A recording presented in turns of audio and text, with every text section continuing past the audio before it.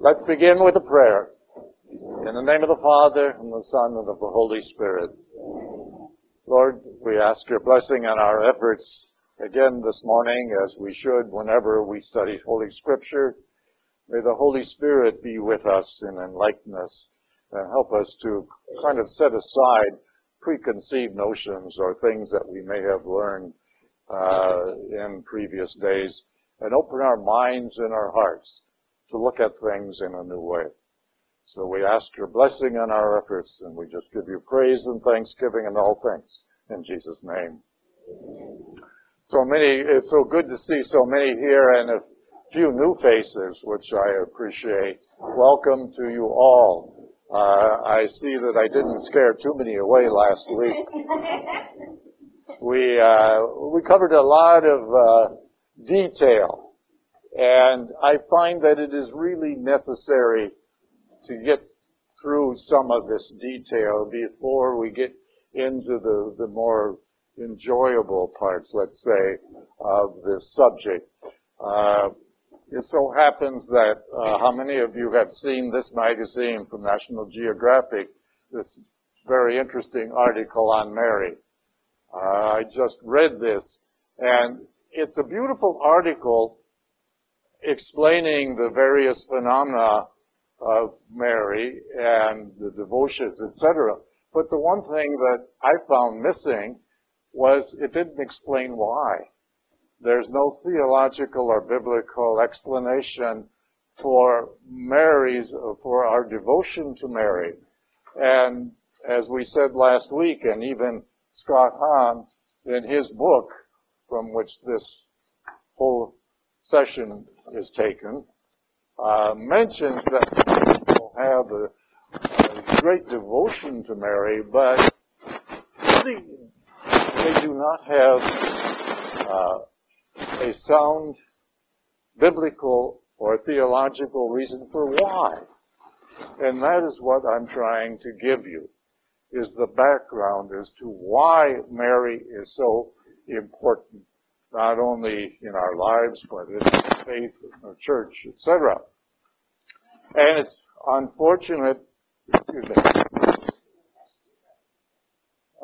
this is December, I believe. Yes. Yes.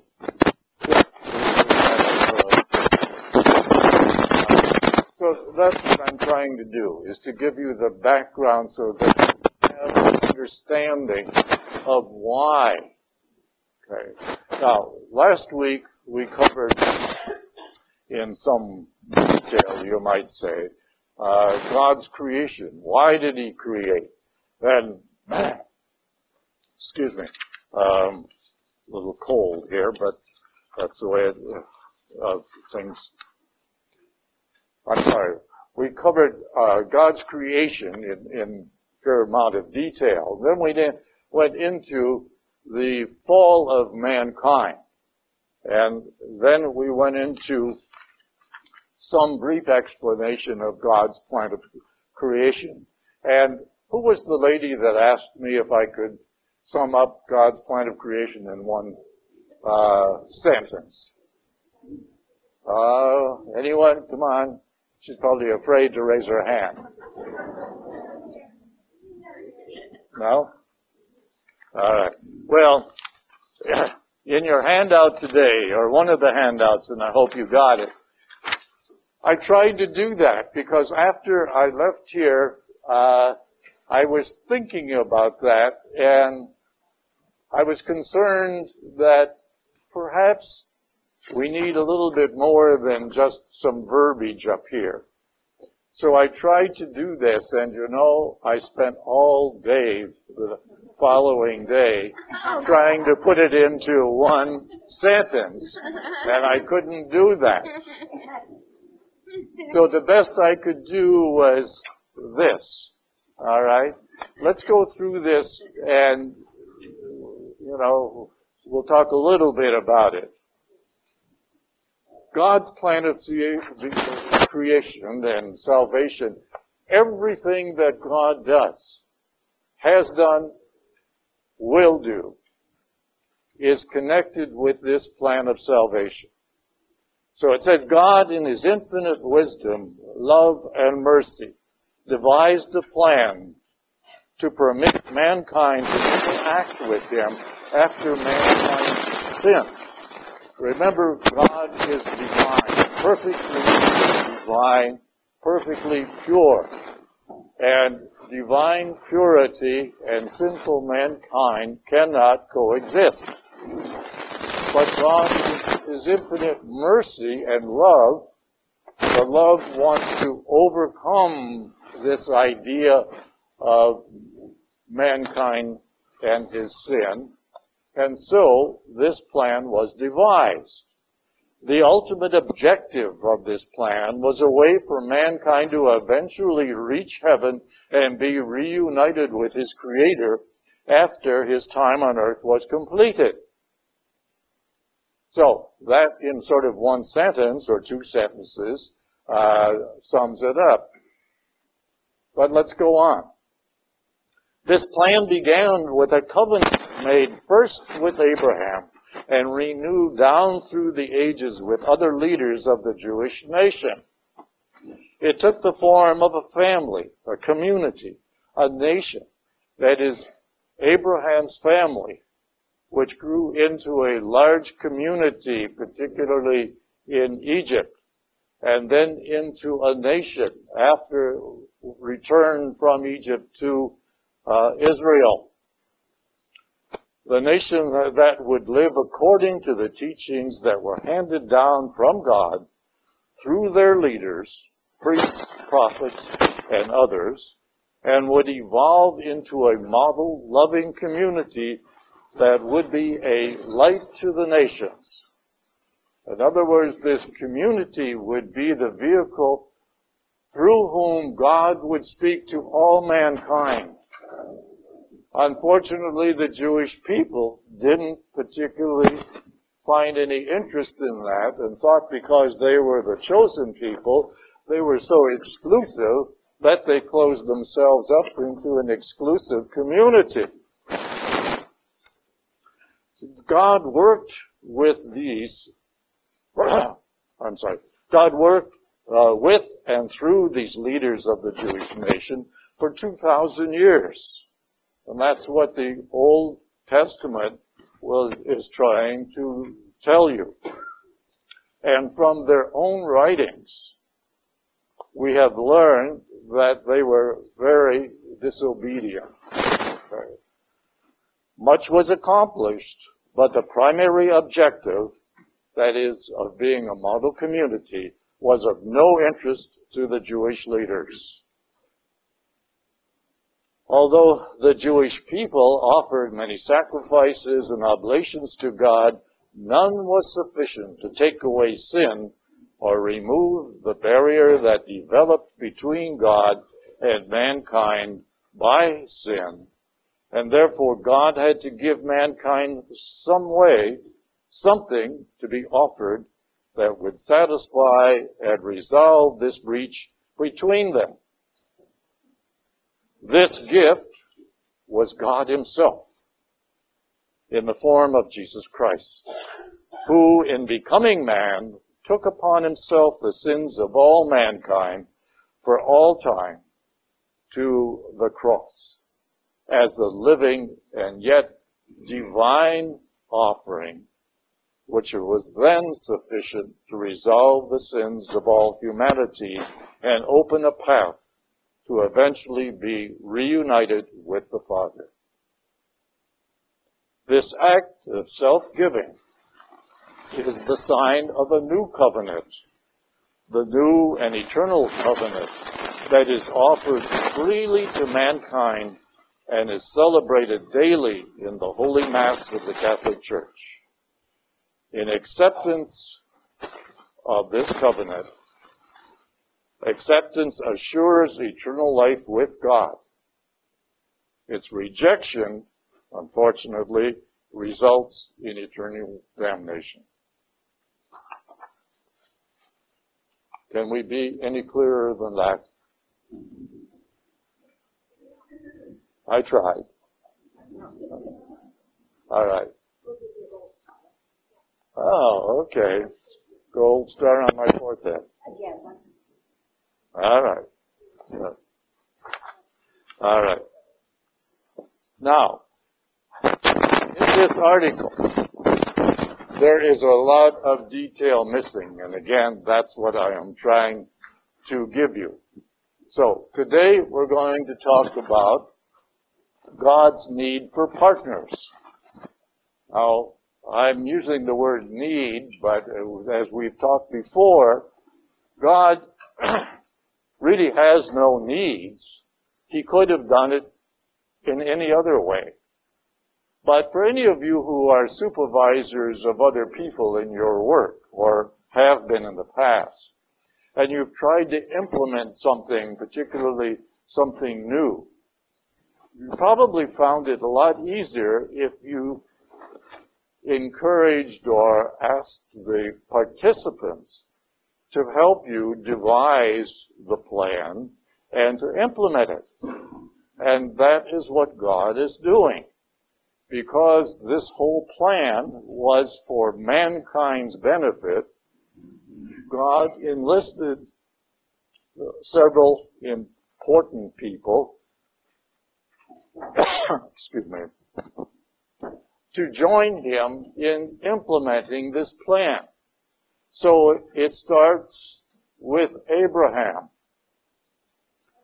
And if you've read the story of Abraham in the book of Genesis, you found that God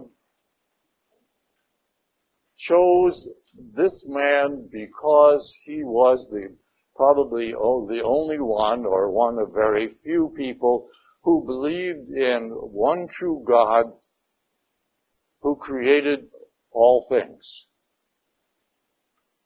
Very important, and something that was unusual at that period of time.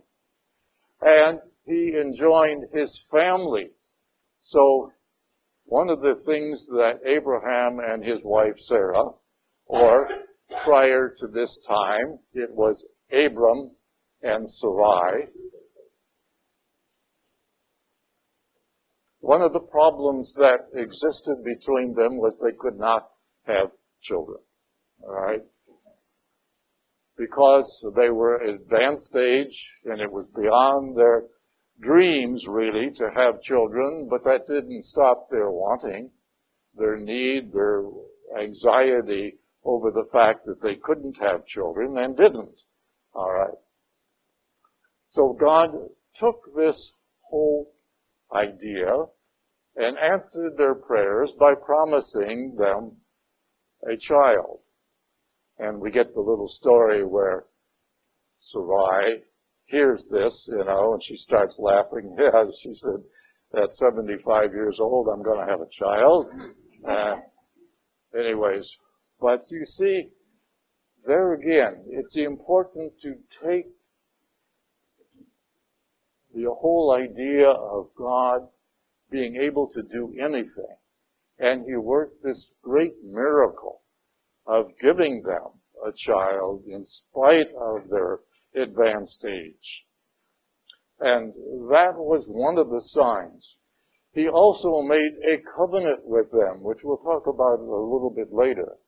But it's the whole idea of wanting Abraham to have this child through his wife and develop a family that would be the nucleus of his plan and this community and this nation that he was trying to build. We have other people along the lines. Moses. Moses was another person that God chose as a partner. Moses was an unusual character, you might say, at his particular time, because he was a Jew, born of from a Jewish family, but raised as if he were the son of the daughter of the Pharaoh. Okay. And you all know the story. Obviously, you've seen Charlton Heston in the movie, and so you all, I'm sure, know that scene. But Moses was very important because being a Jew, he could go back to his own people and talk to them about being released from Egypt.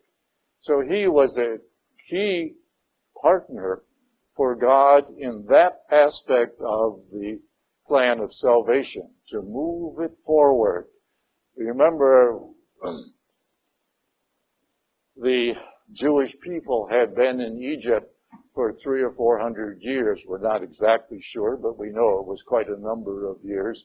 And it was time now for them to move back to the promised land.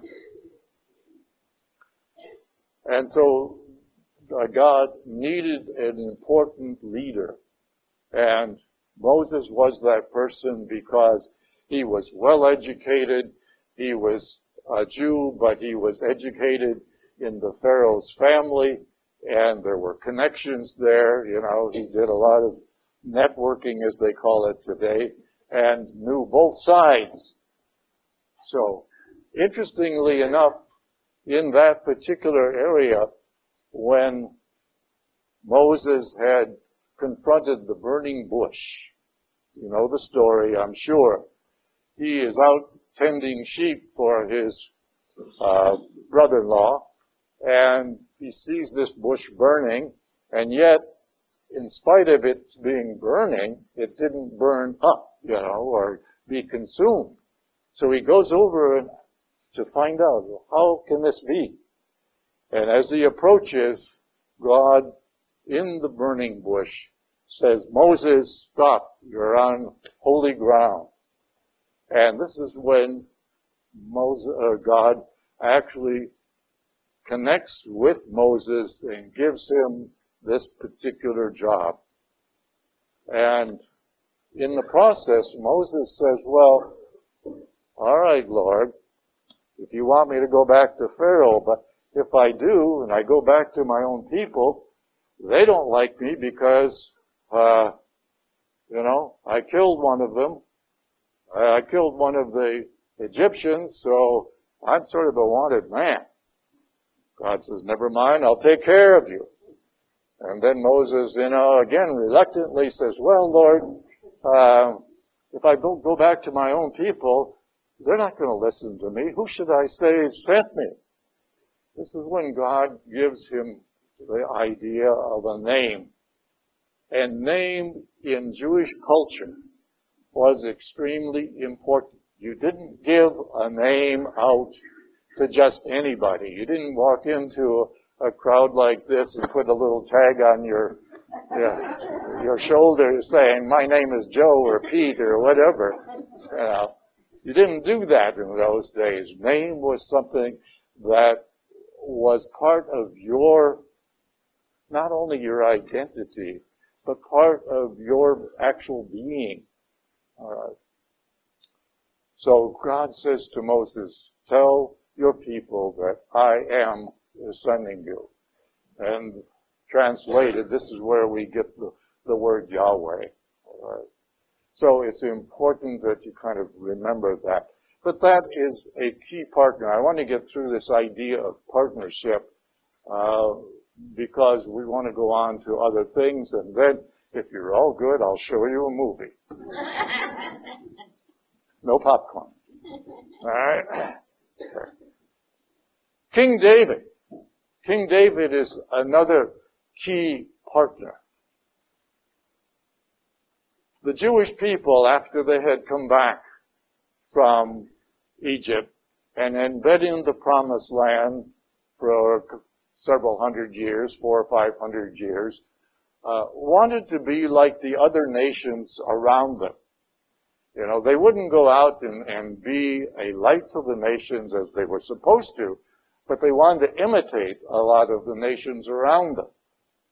And they wanted a king. Up till this time, they were led by various judges and certain prominent priests, such as Samuel. They wanted a king. And Samuel and Nathan and a few others said, no, you don't need a king. God is your king. No, they wanted to be like the other nations. They wanted a king. So after a lot of praying.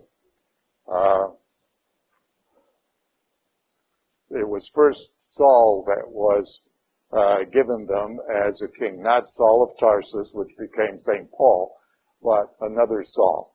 And he didn't work out too well, okay? Started out okay, but he got carried away with his own importance. So that didn't work out. So David was then the king, and he was selected and chosen by God himself, and was elected king and united all of the tribes that had been, part of Israel for a number of years.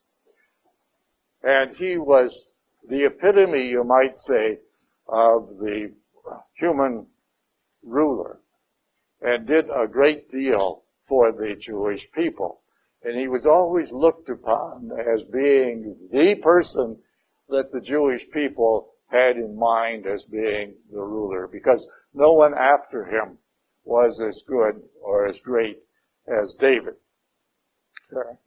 Then we had a whole list of prophets. Isaiah, Ezekiel, Jeremiah, and down through the ages there were 15 literary prophets and a few other, such as Elijah and Elisha, who did not leave any written documents or writings. But the 15 literary prophets we have in our book, and they all give us pretty much the same story, how the Jewish people did not live up to what God wanted of them. And God didn't want anything extraordinarily or unusual of any kind. He wanted them to be a model community. And they just went off and kind of did their own thing. So the prophets were very important in trying to get these people to see the light. And almost every one of them were executed by their own people because they didn't like what the prophets had to say. But nevertheless, the prophets were important partners of God in furthering this plan of salvation. And then even in the New Testament, you have a lot of key partners or people who helped in furthering God's plan of salvation. John the Baptist.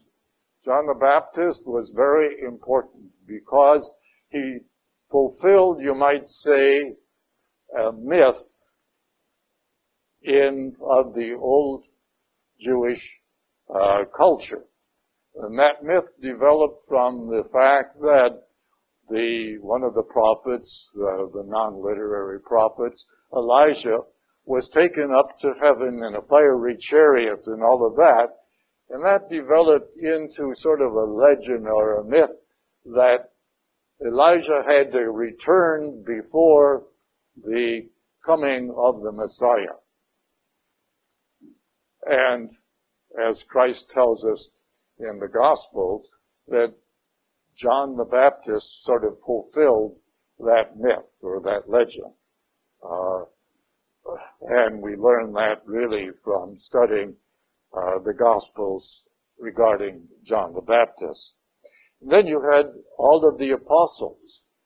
They were key people. But last and most important, you had Mary. Mary, the most important woman in the entire Gospel, or the entire Bible, you might say. And as it says here, Mary, the most powerful woman in the world of all time. And that is why we are studying, and that is the essence of this entire session of lessons or class meetings here, is on Mary as to why. Why is she so important? And as I said earlier, many people have a strong devotion to Mary, but can't explain why. And that is what I am trying to give you. Now, it takes a little bit of time, And it takes a little bit of investigating on your part. And unfortunately, some of the references that I gave you last week for reading had a couple errors in it. I was going to fire the typist, but that was a little difficult to do, you know.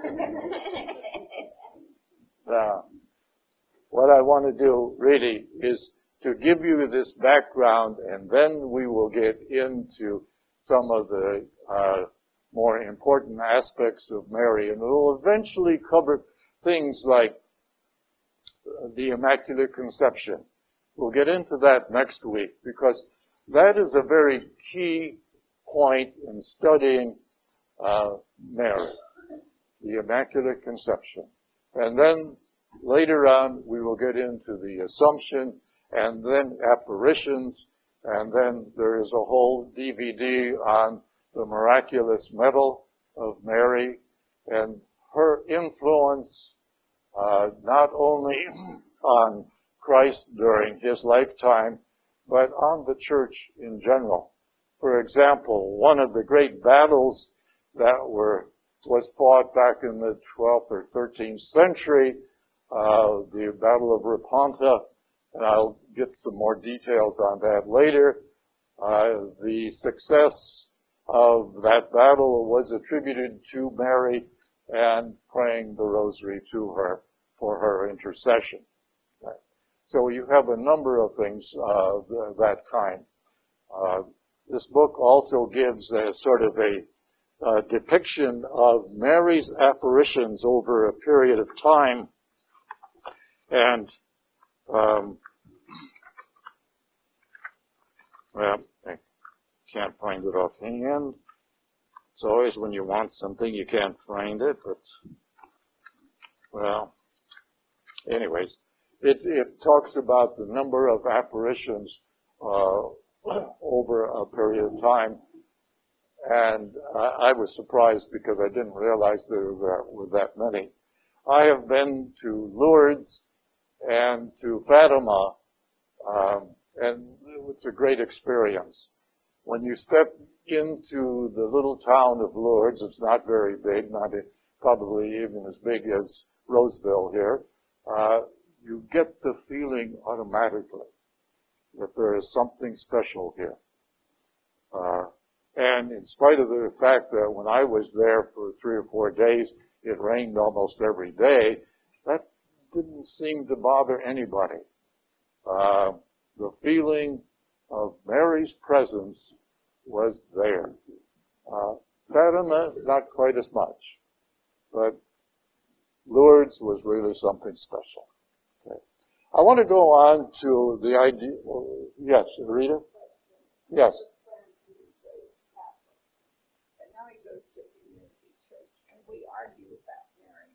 He says the Catholic Church worships Mary, and I say no, they revere her. Yeah. They don't worship her. Now, is that correct? That is correct. Yes. Yes. What Rita is saying, that a friend of hers, and there are a lot of people who feel that the Catholic Church goes overboard by worshiping Mary. We do not worship Mary. She is a human being, or was a human being. She is not a goddess. We do not worship her. But we give her high regard and affection, reverence, etc., because, and this is what I will be getting into, is all of these reasons of why we revere Mary. Okay. She was the most important person of all of these partners that God chose. Well, I have a close friend, Joan Donahue, and she says Mary's a martyr. Well, perhaps... Is that just in her own way? That's in her own way, yes. Okay. She's not a martyr in the way we normally think of martyrs who died for their faith. No. In fact, the whole idea of Mary not dying in the way we do is part of an explanation of the Immaculate Conception and its more distant effects, okay, which we will get into a little later.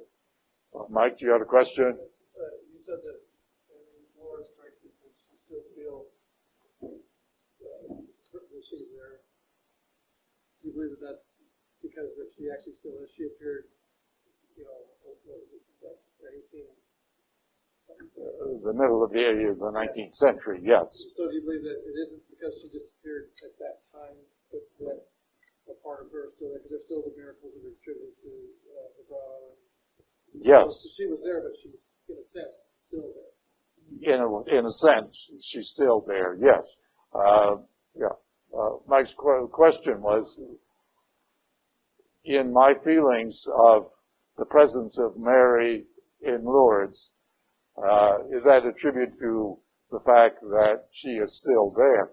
I think she governs that particular little town and the things that go on there, because every single night, whether it's rain or shine, there is a candlelight procession from the grotto to the cathedral, and everybody sings the same song, Ave Maria. Okay. No, not that, not Gounod's Ave Maria, but one of those songs. Okay. All right. But if you're in that procession, as I was, it's a tremendous feeling. Everybody is joining together with the same thought of honoring Mary, not worshiping her, but honoring her. And obviously, she is blessing the entire community for doing so. And that is what you feel. It's amazing. It's really amazing. Yes? I want to know that a single experience that you do that. This just last October. Last October. Uh-huh. And you were at the procession and then when I recognized during the procession in the ministry and we sang Ave Maria at the street, and for some reason the wife and I started praying at the same time when he was candle and started singing the rosary and singing the Ave Maria. Yeah. So I said, feeling of the first. Yeah. All right. Vito says that he was there, last October, and had the same feeling. I was there like 30 years ago. It hasn't changed. Yeah. That's right. Yeah. So it's amazing. Let's go on. The idea of covenant. Going back to the story of Abraham. God asked Abraham to pick up his entire family and his flocks and servants and so forth and so on and move from the land of Ur to Palestine or Israel. And, that would be quite a move in those days. It would be quite a move even in today's time. All right, because it's quite a distance. And of course there were no trains or planes or whatever, and it was all on foot. So that was a great undertaking. So Abraham sort of wanted to, some reassurance or whatever. And God gives him a covenant. Now, a covenant is more than a contract. A covenant is giving part of yourself. And the other party to whom you have given a covenant gives a part of him or herself. This is the same as in a marriage. A marriage of two people, a husband and wife, or a man and woman, I should say, who gives themselves in marriage, gives themselves as a covenant to each other. They become two in one flesh. That is the importance of a covenant and the difference between a covenant and a contract. And in addition to that, a covenant is more like a family. And the word family is extremely important. Last night I was going through some research and I found this paragraph here, which goes back to the time of Abraham in the book of Genesis.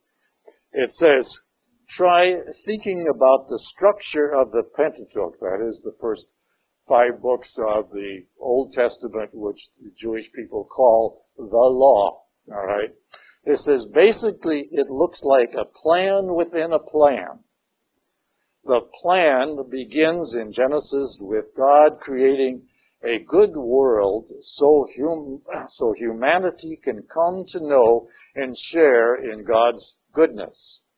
When humanity fails to live up to God's hopes, God chooses a family, Abraham's family, that will be God's special means of revealing the divine goodness to all nations. Excuse me. The people will discover God's goodness through hardship, slavery, deliverance, that is Exodus, and learn to be an obedient and holy people. Then God will lead them to a promised land, which they will keep only if they remain obedient and loyal. That's shown in the book of Deuteronomy. The diagram of, well, it gives a little diagram on the next page.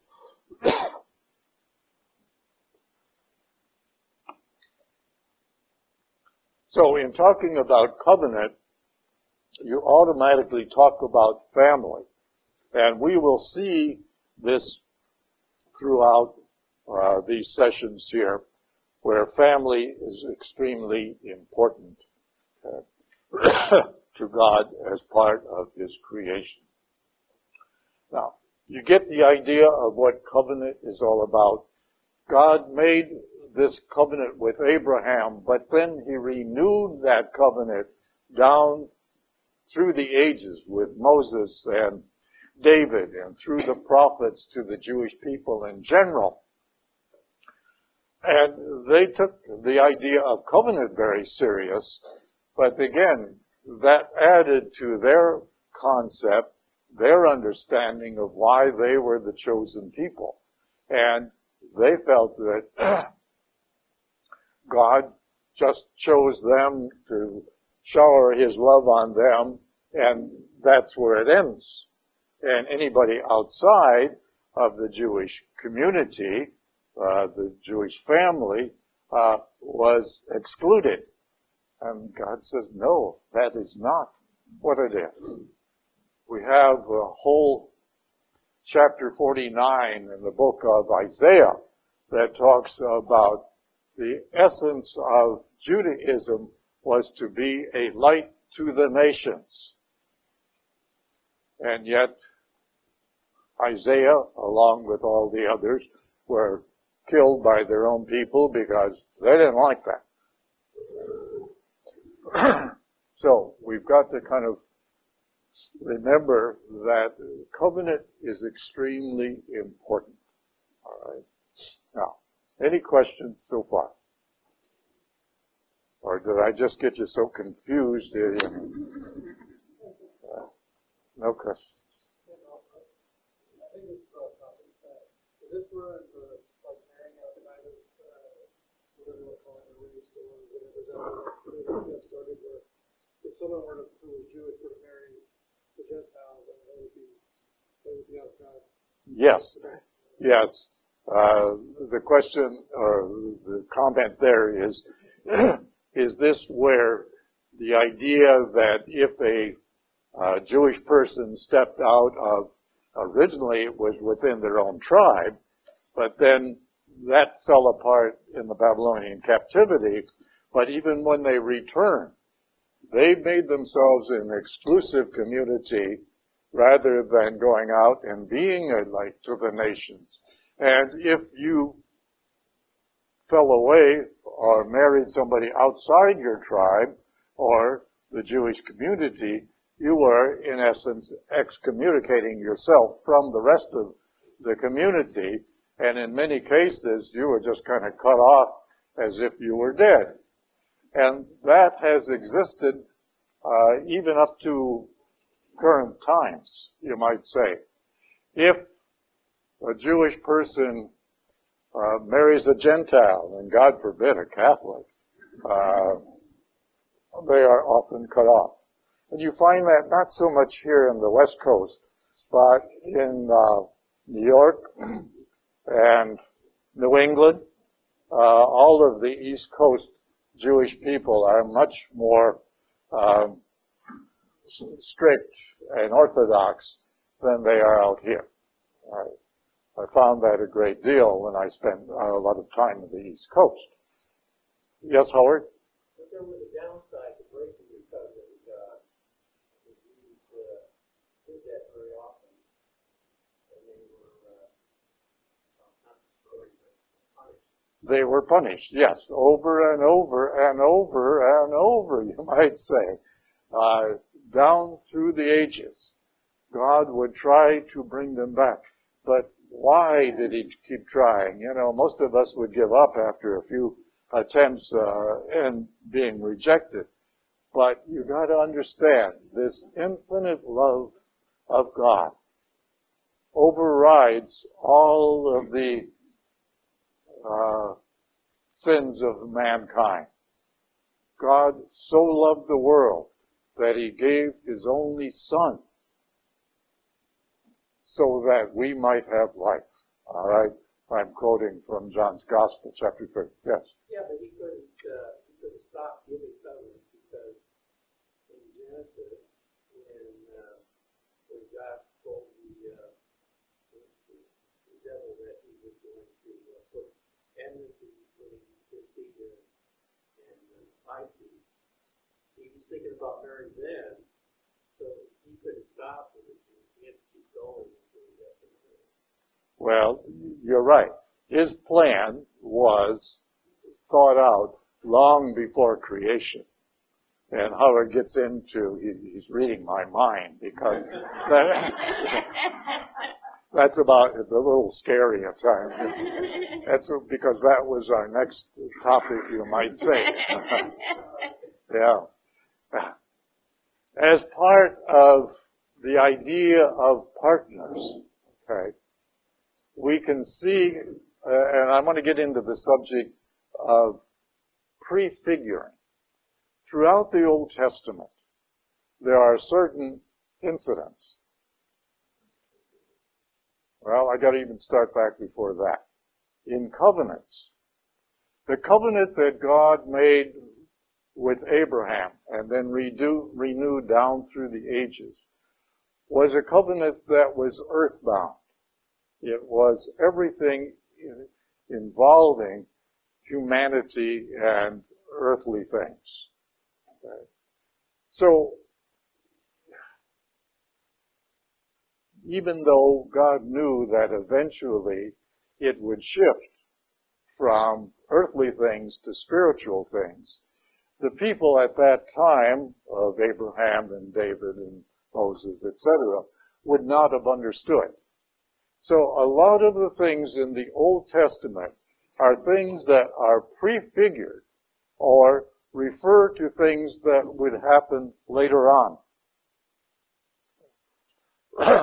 As I mentioned last week, St. Augustine says that the New Testament is buried in the Old Testament or within the Old Testament, and the Old Testament is fulfilled in and throughout the New Testament.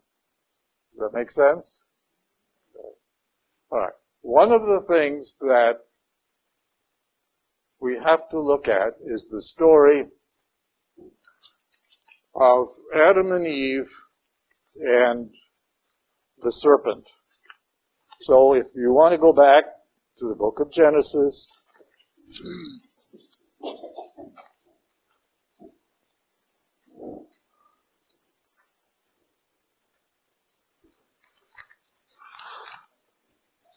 now, over the years, I've been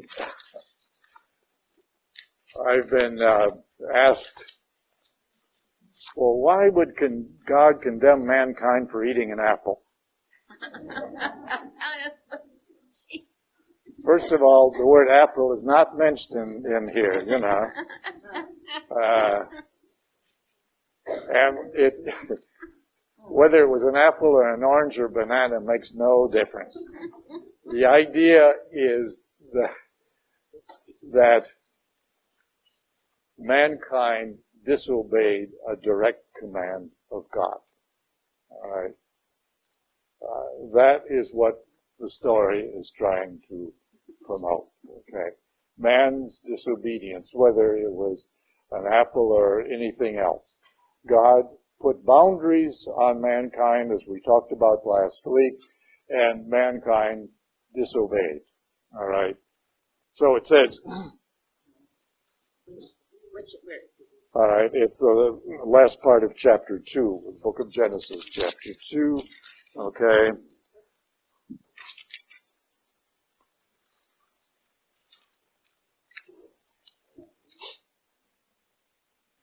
It says, starting with verse 18, the Lord said, it is not good for man to be alone. I will make a suitable partner for him. So the Lord formed out of the ground various wild animals, etc., etc. All right. The man gave names to all the cattle, all the birds, the air, all the wild animals, but none proved to be suitable for partner for man. Again, the word partner. So the Lord cast a deep sleep on man, and while he was asleep, he took one of his ribs and closed it up, its place with flesh. The Lord God then built up into a woman the rib that he had taken from the man. And when he brought her to the man said, this is one at last, is bone of my bone and flesh of my flesh. This one shall be called woman. Now, kind of keep that in mind, because the word woman is important later on. For out of her man, this one has been taken. And that is why a man leaves his father and mother and clings to his wife, and the two of them become one flesh, because of the covenant God made between them. The man and his wife were both naked, yet they felt no shame, because they were still pure. Naked in this particular case has nothing to do with clothing. It has to do with purity. Now the serpent was the most cunning of all the animals that the Lord God made. The serpent asked the woman, did God really tell you not to eat from any of the trees of the garden? The woman answered the serpent, we may eat of the fruit of the trees of the garden. It is only about the fruit of the tree in the middle of the garden that God said, you shall not eat it or even touch it, lest you die. Right. Now in this case, lest you die means spiritual death, not physical death. But they did not understand that at that time. But the serpent said to the woman, you certainly will not die. No, God knows well that the moment you eat of it, your eyes will be opened and you will be like gods who know what is good and what is bad. The woman saw that the tree was good for food, pleasing to the eyes, and desirable for gaining wisdom. So she took some of its fruit and ate it. And she also gave some to her husband, who was with her, and he ate it. Then the eyes of both of them were opened, and they realized that they were naked. So they sewed fig leaves together and made loincloths for themselves. When they heard the sound of the Lord God moving about in the garden at the breezy time of the day, can you imagine the breezy time with those leaves?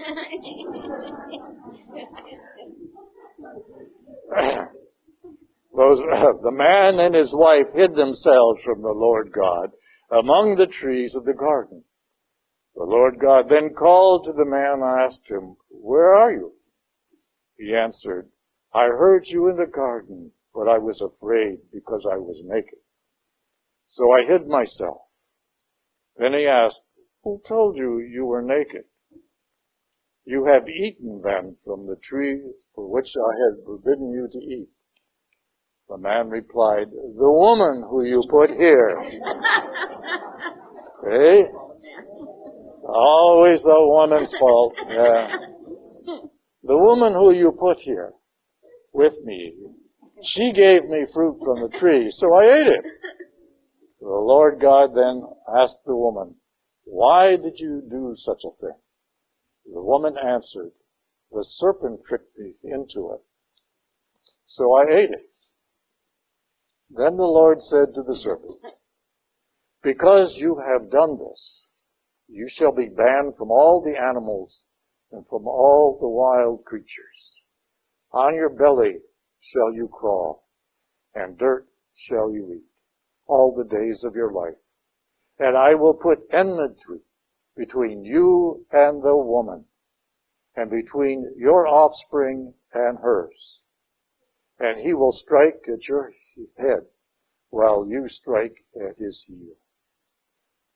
Now, the woman in this case is not Eve. It is a future woman. All right? So that is what you got to start thinking about, because this is the first time that we have this idea of prefiguring. All right? Or a reference now being made to something that won't be fulfilled until a future time. And the offspring, of course, of the woman is the same thing. I will put intensity of the pangs of your childbearing. In pain shall you bring forth children. Yet your urge shall be for your husband, and he shall be your master. To the man he said, well,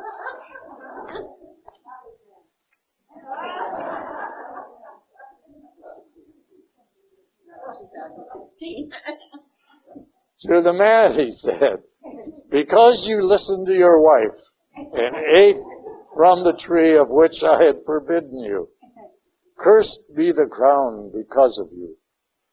In toil shall you eat its yield all the days of your life.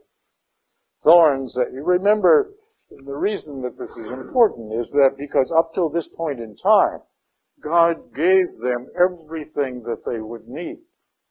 It is a metaphor, you might say, for heaven.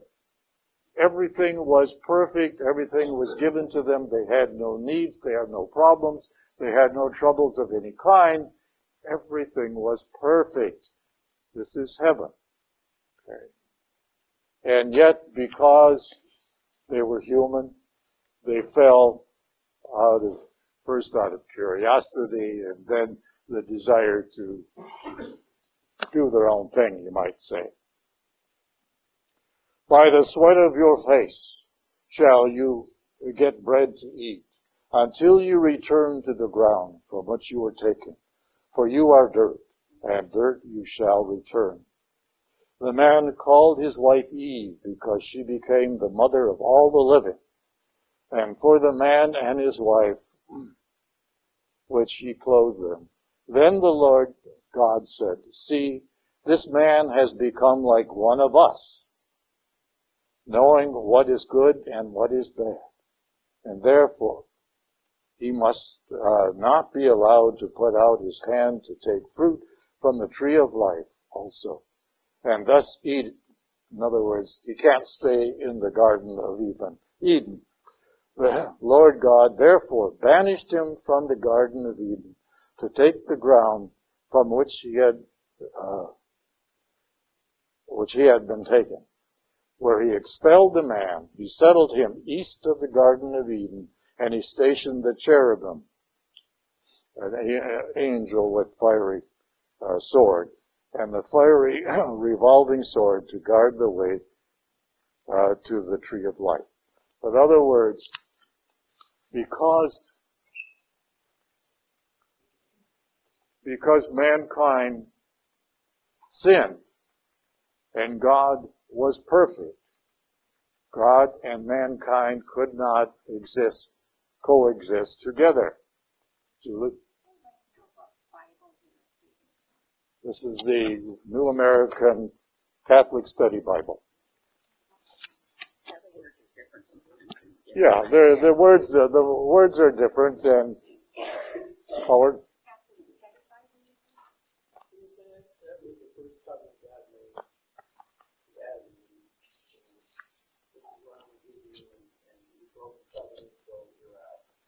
Yes, yes. In a way, it is a covenant. Yes.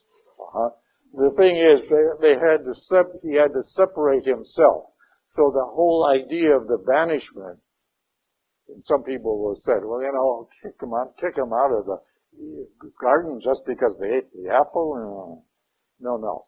It was God had to separate himself from sinful mankind. So he put mankind out of the garden to sort of fend for themselves. Not entirely, because we'll see if we went on reading later that he made clothes for them and so forth and so on. All right. But the whole idea here is that there was a prefiguring of something within the context of what we just read. The whole idea of the conversation between God and the serpent tells us a great deal about God himself.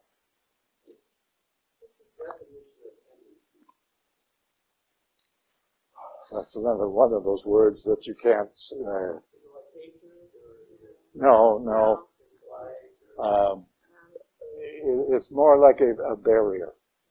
Okay. Yeah, that you can't get through. That's right. It's a barrier that is insurmountable under the present circumstances. Okay. All right. So.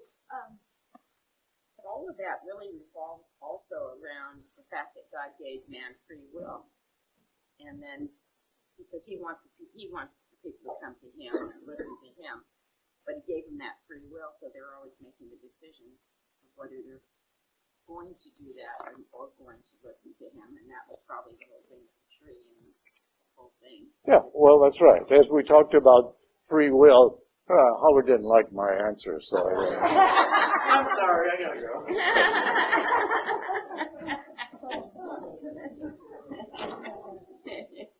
Don't all of you leave. We still have a movie. No, the whole idea here is, as Joe just pointed out, and we talked about last week, free will. Free will is part of the great gift that God has given us. Is that bad or good?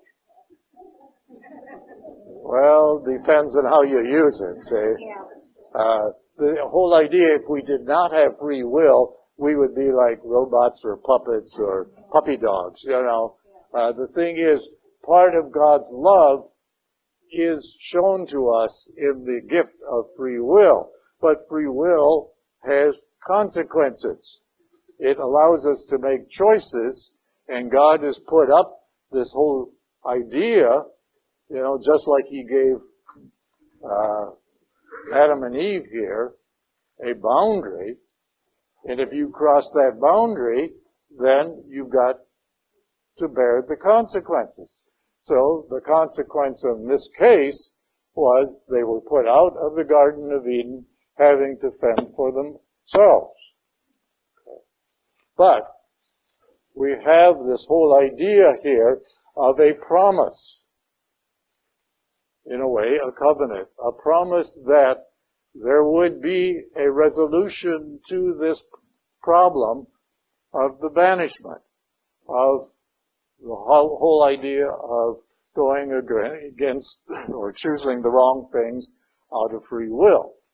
This whole promise of a woman and her child. Now, we know, because of being Catholic and the experience of 2,000 years of understanding and reading Gospels and all of the psychology that comes from the Gospels, that there is to be, or there was, a woman who would, with her son, be a major player, a major partner in this whole idea of God's plan of salvation to rectify or to eventually cure this problem. All right. The problem of the banishment. The whole idea is that the gates of heaven, or the gates of Eden, you might say, same thing, were closed and protected by the angel with the fiery sword, etc. Okay? Those things are, picture words, you might say, that are word pictures, because the people of the Old Testament weren't aware of all of the theology that we are privileged to have coming down through the centuries. I want to stop here, even though I don't feel that I've completely covered all of the subjects, because I want to show this DVD, if I can start it, and then discuss it after, because it falls right in line with what we are talking about. All right. Any important questions that you want to get out of over here? Yes, Arlene. Do the Jewish people talk about the Ark of the Covenant? No. They don't. No. They feel that it was lost in the Babylonian captivity, or the battle of Babylon, and no. There are a few, that still think about it, like the Indiana Jones comment here, that raised a lot of questions, and it brought back a lot of memories for people who would like to have it come back. But no, as a rule, they don't. No. Okay. Let's end with a prayer, and we'll do it rather quickly. In the name of the Father, and the Son, and of the Holy Spirit. Hail Mary, full of grace, the Lord is with thee. Blessed art thou among women, and blessed is the fruit of thy womb, Jesus. Mother of God, pray for us sinners, now and at the hour of our death.